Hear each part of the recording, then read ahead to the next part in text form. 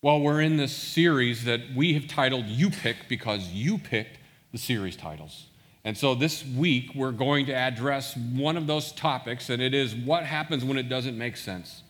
When you read Scripture and you read two accounts that seem to contradict one another, what do you do with that? Do you just not question it? Do you just go on and say, well, that's the Bible, and that's what it says, and I shouldn't do anything? In fact, I was telling somebody Friday night, I said, I could just get up on Sunday morning and go, there are none, and be done. And I just didn't feel like that was right, because I'm paid to speak, and so I get paid by the word, so sometimes, maybe sometimes you think that, but no, I don't,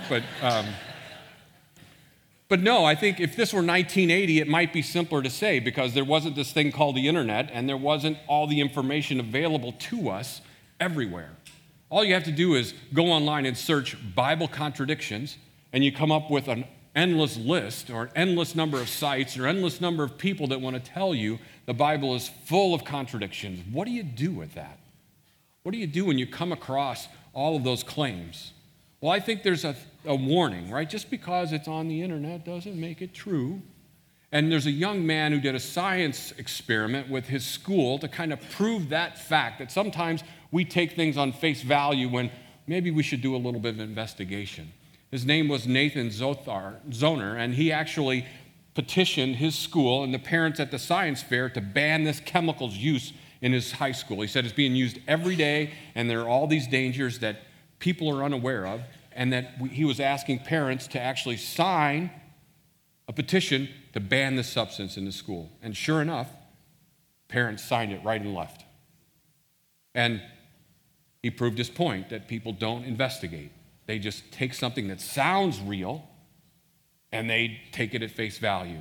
And maybe you don't know what dihydrogen monoxide is, but maybe you recognize it by its chemical component. You don't recognize the chemical name. But most of you use this substance every day, and you know it by this name, water. And so he proved the point that a lot of times, just because something sounds dangerous doesn't mean that it is dangerous. There can be some dangers if you mishandle it, but it's something that we can't do without. And I would say the same thing is true of God's word. We can't do without it. We shouldn't just dismiss it. And so there should be some ground rules when we come across what appear to be contradictions. We should at least examine it and see if they hold up. And so this morning we want to look at what do we do when we come across something in God's word. The first thing as Christians that we should come at God's word is understanding our understanding of God's word, what we teach about God's word. And one of the things that we teach about God's word is that it is inspired, that it's not just written by a bunch of men somewhere 1,000 years ago. While it was written by men, it was inspired by God. In fact, the scriptures tell us this. Paul says to his young son Timothy in the faith, he says, all scripture is God-breathed and useful for teaching, rebuking, correcting, and righteousness. He says all of it is God-breathed. God inspired it. That God oversaw the writing of it. God instructed how it was to be put together. And so if God is truly the God of the one true God, and he's the inspiration behind it, would you not expect it to be accurate? Would you expect for there to be contradictions? You wouldn't expect that. But we confess that it is inspired, but we also confess that it was written by men. Peter says this about Paul's writings, that Paul wrote you with the wisdom that God gave. And Peter, he said, Paul wrote. Paul wrote as Paul, as a human being, with free will. God wasn't dictating. The Holy Spirit wasn't this little 3-inch guy on his shoulder whispering into his ear, but God oversaw what Paul would write, knowing what Paul would write in this situation, guided Paul's direction, brought things to mind as Jesus said he would. The Holy Spirit would bring to mind truths that Jesus taught and things that we're yet to understand. They would bring it to their understanding through the scriptures and through Jesus' teaching. And so Paul and Peter and Mark and Matthew and John all wrote as themselves from their perspective with their personalities. And as you read the text, their personalities come out. Just if you were to read a letter from me or someone else, you would see a difference. So we do believe the Bible was inspired by God, the inspiration behind it all, but also that it was written by human beings. It wasn't just written by human beings. And we believe because God was the inspiration behind it, that it is inerrant. It does not err. Now let me make some qualifications there, some clarifications there. What we're not saying is the Bible is literally true in everything that it says. And sometimes you'll hear that claim made. Do you literally believe everything the Bible says? And your answer should be, no, I don't. Because that's the truth. Because there are things in the Bible that aren't true. Let me give you an example. We just finished the series on Job. There were things that Job's friends said about God that were not true. There were things that Job thought about God that were not true. There are things that Satan, because his words are recorded in the Bible, and who is he? The father of lies. And so why would we believe a lie? We wouldn't. So we don't believe everything the Bible says is true. We believe everything the Bible teaches is true. That what we were being taught through those lies is that people have a misunderstanding of what God's word says, and that there is someone behind the lie trying to deceive us into believing in a lie. And so they mix truth with lie so that we would buy the lie. And Scripture teaches us about that. But we do believe there's a lot the Bible says that is true, claims the Bible makes that is true, and examples that over time, just like last week, through the use of science, astronomers and astrologers, and physicists, and archaeologists, in their study and their examination of things, have taught us things that the Bible said that once were thought to be nonsense have only been proven to be true. There's this convergence that we see with God's word and reality. So we do believe that God's word is inerrant, that it does not err in what it teaches or what it says in that context. In fact, the psalmist says this, all your words, God, are true. All your righteous laws are eternal. And when David says this, he's saying everything in its whole, in the sum of everything that the Bible teaches, not just a particular verse, but everything the Bible teaches is true and eternal.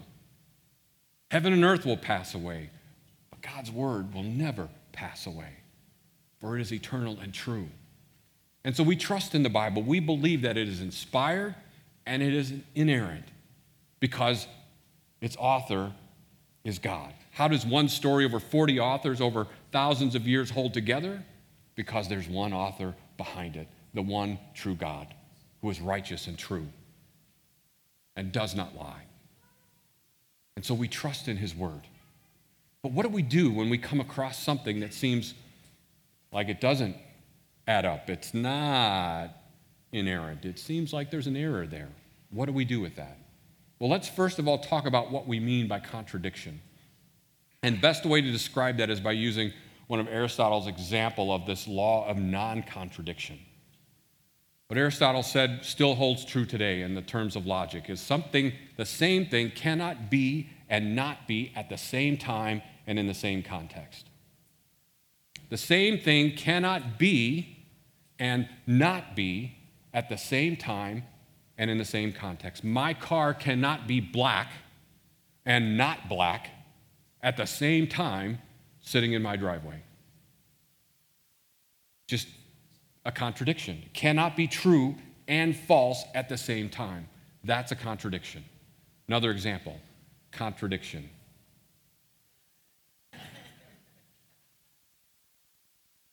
For the sign not to be in use, it needs to be in a shed somewhere, out of the way, not up. Right? This is a contradiction.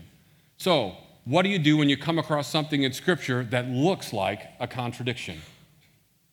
I think you do some investigation, don't we? You know, the apologist J. Warner Wallace, he's an author and a former cold case detective, and he actually wrote a book called Cold Case Christianity, says this about how we investigate God's word. He said, just pretend you're driving down the street and you see a stop sign. He says, do you just ignore the sign? Do you look at the sign and you don't see any traffic around and you just can't figure out why the sign is there in the first place? He says, you at least stop, do you not? Or if you live in Naperville, you sort of slow down. But you don't just like zip right through the stop sign. You don't just blow it. You give it consideration, right? You don't say, well, I'm going to ignore it until it's proven right. You treat it fairly. And he said the same thing should happen when we approach God's word. We should treat it with the same amount of fairness. He's saying that we shouldn't think it's beyond examination or something that we cannot question. We should do those things, but we should at least give it the same courtesy that we give a street sign or a box of rice or a friend. Right? So when we see something that appears to be a contradiction, we don't just stand up and say, liar, see? And dismiss the rest of it. We should at least fairly examine what is said. And so this morning, that's what we want to do. We want to fairly examine a couple of different examples to get some rules about how we approach these texts and what we do when we ourselves or we're confronted by all these thousands of supposed contradictions in the world. And so I want to turn to a couple of different stories. The first one is found in 3 different Gospels, Matthew, Mark, and Luke's Gospel. It's the story about blind men being healed. And it's one that you'll find online as a contradiction. And so I want to give you the 3 different examples to show you what is claimed to be a contradiction as we look at the story. Matthew records it this way. Jesus and his disciples were leaving Jericho, and a large crowd followed him. 2 blind men were sitting by the roadside, and when they heard that Jesus was going by, they shouted, "Lord, Son of David, have mercy on us." So if you have your notes card or good memories, mark this down. Here are the things I want you to remember. Leaving Jericho, 2 blind men they encountered. Okay? Leaving Jericho, they encountered 2 blind men. Now let's turn to Mark's gospel. Mark says, as they came to Jericho, as Jesus and his disciples, together with a large crowd, were leaving the city, a blind man, Bartimaeus, which means son of Timaeus, was sitting by the roadside begging. Do you see the apparent contradiction? In Matthew, we see there were 2 blind men as they left the city. As they were leaving the city in Mark's gospel, they encounter a blind man whose name is Bartimaeus. Why does Matthew leave that out? Why are there different accounts? Let's turn to the 3rd gospel to see what we find. In Luke's gospel, the words are recorded this way. As Jesus approached Jericho, a blind man was sitting by the roadside begging. When he heard the crowd going by, he asked what was happening. So we see the same story in all 3 contexts, but we see 3 slightly different stories, don't we? In Luke's gospel, we see Jesus is approaching Jericho, not leaving Jericho. He's on their way to Jericho. What's up with that? And secondly, there's again a blind man. Not Bartimaeus, but a blind man. And not 2 blind men, but a blind man. So what do we make of this controversy? What do we make of this supposed contradiction? Well, I want to propose a couple of ways that we look at this. And the first one is by looking at this first example. Was it 1 blind man or was it 2? And was it Bartimaeus, all 3, or what was going on here? And I think the way we can resolve it is by looking at a different example of the same kind. Yesterday it rained, correct? Yes. I told you yesterday it rained. But if I said this, it rained and hailed yesterday, does that make my first comment false? No, just makes it more descriptive, doesn't it? It's not a contradiction, but a complementary description of what happened yesterday. Both Matthew and Luke said there was a blind man, or Luke and Mark said there was a blind man. It was Matthew that said there was 2 blind men. Luke and Mark did not say there was only a single blind man, but there was a blind man. Having a blind man does not preclude there being 2. But they're telling us something different. It doesn't make it a contradiction. And you could further go and say, well, why did he say Bartimaeus and the other ones left his name out? Well, one way you could resolve that is by saying, well, maybe Mark is writing as one of the earliest Gospels. Maybe Bartimaeus is still living, and he wants people to know that it was the Bartimaeus that they know. So go ask him yourself. Maybe that's one of the reasons why they include Bartimaeus. But another way you could describe it is this. You could say it rained and hailed yesterday morning. Again, a little bit more descriptive. It wasn't just a blind man, but it was Bartimaeus, the son of Timaeus. So another more descriptive explanation of what happened yesterday, what happened when Jesus healed a blind man. What we know from all three texts is that a blind man was healed. In fact, we know more than one blind man was healed, Jesus has healed more than just one blind man. So it's not surprising. But how do we reconcile this, leaving or entering Jericho? Now, just because the Gospels are written, Matthew, Mark, and Luke, does not mean that everything recorded there is chronological. So when we look at this situation, we could say those two accounts where they were leaving the city could have happened after Luke's account of them entering the city. Does that make sense? So Luke is entering the city in his story, and as Jesus and his disciples are entering the city, they encounter these blind men.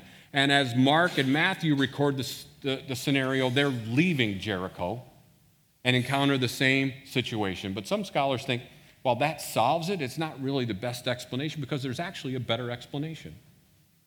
And that is, through archaeology, we have discovered there's a better explanation. And one of those is that in Jesus' day, there were two Jerichos. We have the Jericho of the Old Testament that's found in Joshua in 1 Kings. You know, that Joshua and his army marched around and the walls came tumbling down. That's one of them. And that exists a little bit further east of Jerusalem. But about a mile west of the old Jericho, closer to Jerusalem, is this Herodian city of Jericho that King Herod the Great constructed. You know, he was known as the great architect in Jerusalem, and responsible for rebuilding the temple and doing some marvelous construction. And one of those cities was Jericho. And so now you can start to see how this contradiction can be resolved. That in between these two cities, old Jericho to the east, a little bit closer was the new city of Jericho. And it was as they traveled between those cities that both stories can be resolved. Can they not? As they left Jericho, Jesus healed a blind man. And as they were entering the city of Jericho, Jesus healed a blind man. It was the same story. And so we see the contradiction resolved. And it was there as they were going through the second city of Jericho, they encountered this man named Zacchaeus up in a tree. Because all these great crowds were following this guy that just healed this blind man on the road. And so the contradiction is resolved. And we go back to our rule of non-contradiction. And if we look at the rule again, we see the same thing cannot be and not be at the same time in the same context. It was not the same Jericho. Therefore, there is no contradiction. There only appears to be. So applying this rule can help us as we come across text. The first thing we should look at is say, are they talking about the same thing? And is it something that happened at the same time, in the same sense, in the same context? Context is very important. As you study Scripture, you find that. So I want to turn to that kind of example here. It's an example of Jesus' own words that are recorded in his Sermon on the Mount. Jesus says, in the same way, let your good deeds, let your good works shine out for all to see, so that everyone will praise your heavenly Father. When you do good works, do them so everyone can see them and praise God for them. And then just 32 verses later, he says this, watch out, don't do your good deeds in public. So which is it? Do my good deeds in public or I don't do my good deeds in public? What's going on? How do you resolve this? Remember the rule of non-contradiction. It has to be in the same context, the same sense. In the one sense, in Matthew 5, Jesus is saying, when you do your good works, do them so that your heavenly Father gets the glory. For the purpose of bringing glory and everyone's attention to God and Him and His greatness and His goodness. That's what your good works are a sign of. Not of your goodness and glory, which he says in 6. Don't do your good works so that you get the glory. So that everyone looks at you and is amazed at your goodness and your greatness and your amazing insight. No, you do so to give God glory. The context here, the sense in which you do your good works is one, to give God glory.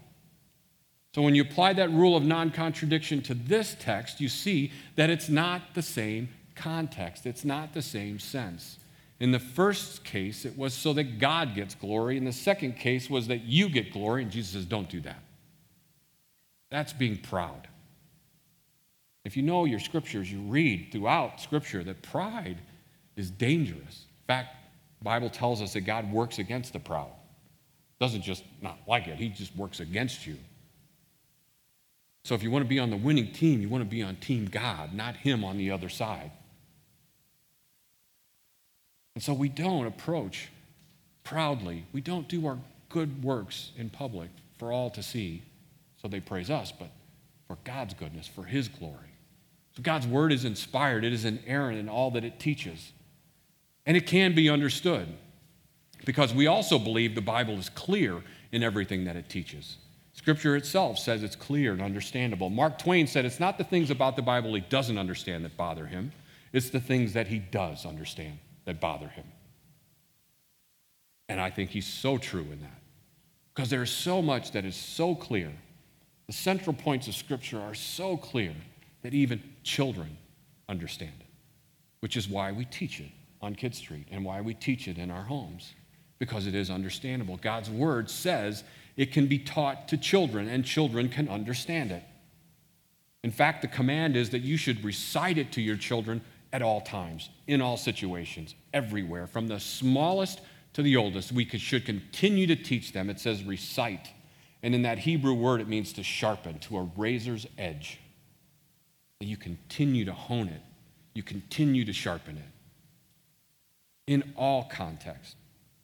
As fathers, on Father's Day, we teach our children not to lie. We teach them not to lie. And this text tells us we should teach them what that means in every context. What it means at work, what it means at school, what it means with your friends, what it means in your family, what it means for your life. And we're not just to do so with our words, we're to do so with our lives so that we are not walking contradictions. Because Paul says when we do so, in Romans he says when we tell someone not to lie and we ourselves lie, we cause people to blaspheme God. We bring God into disrepute. We make him a contradiction when it's ourselves that are the contradiction. And so we need to be students of the word so that we can teach our children and teach them well.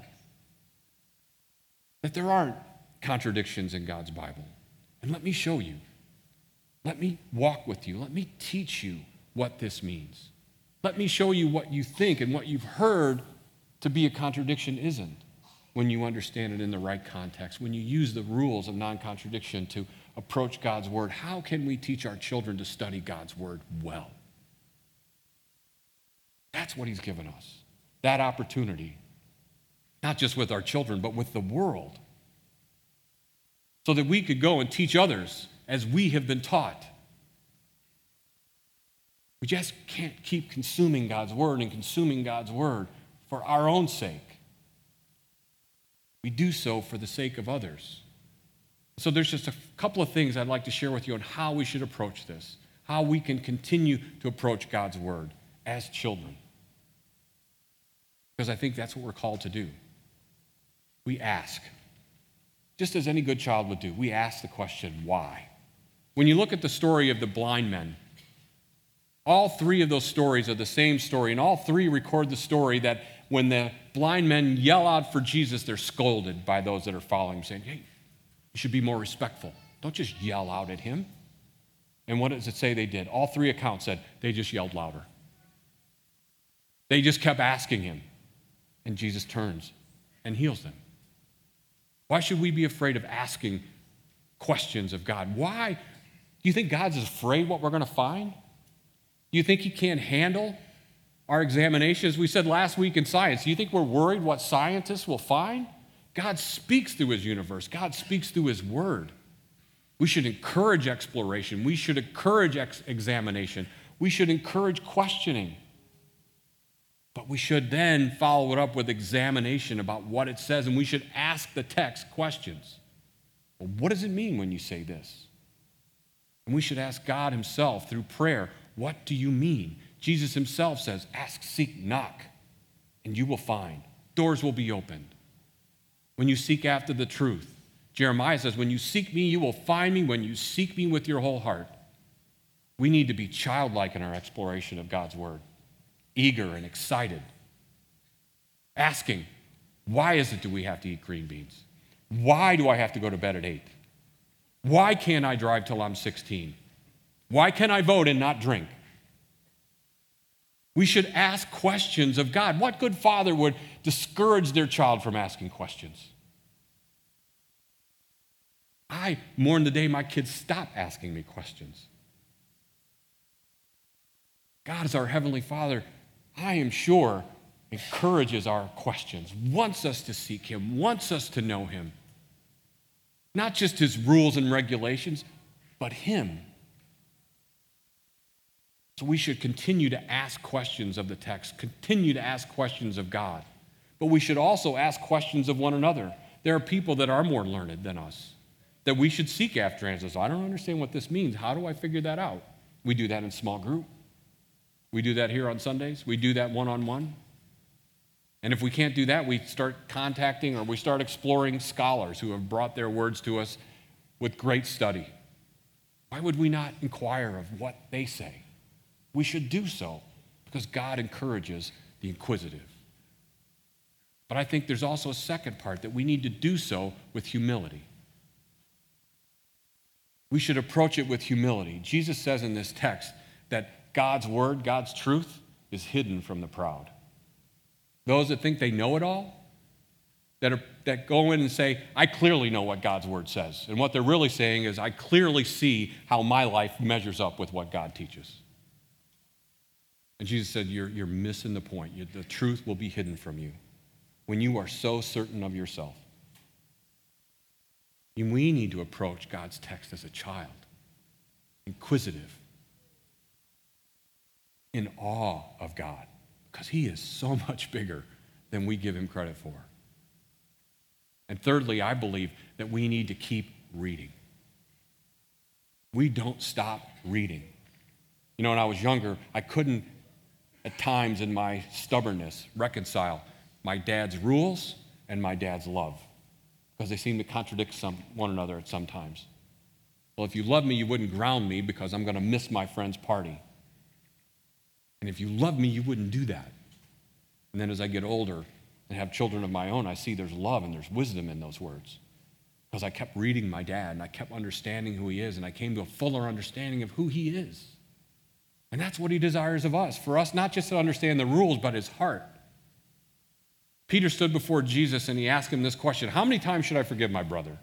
7 times? I'm sure Peter was going, please, just 7. But Jesus says, no, 70 times 7. 490 times? That doesn't mean we get out a tally sheet, right, when you think of that person.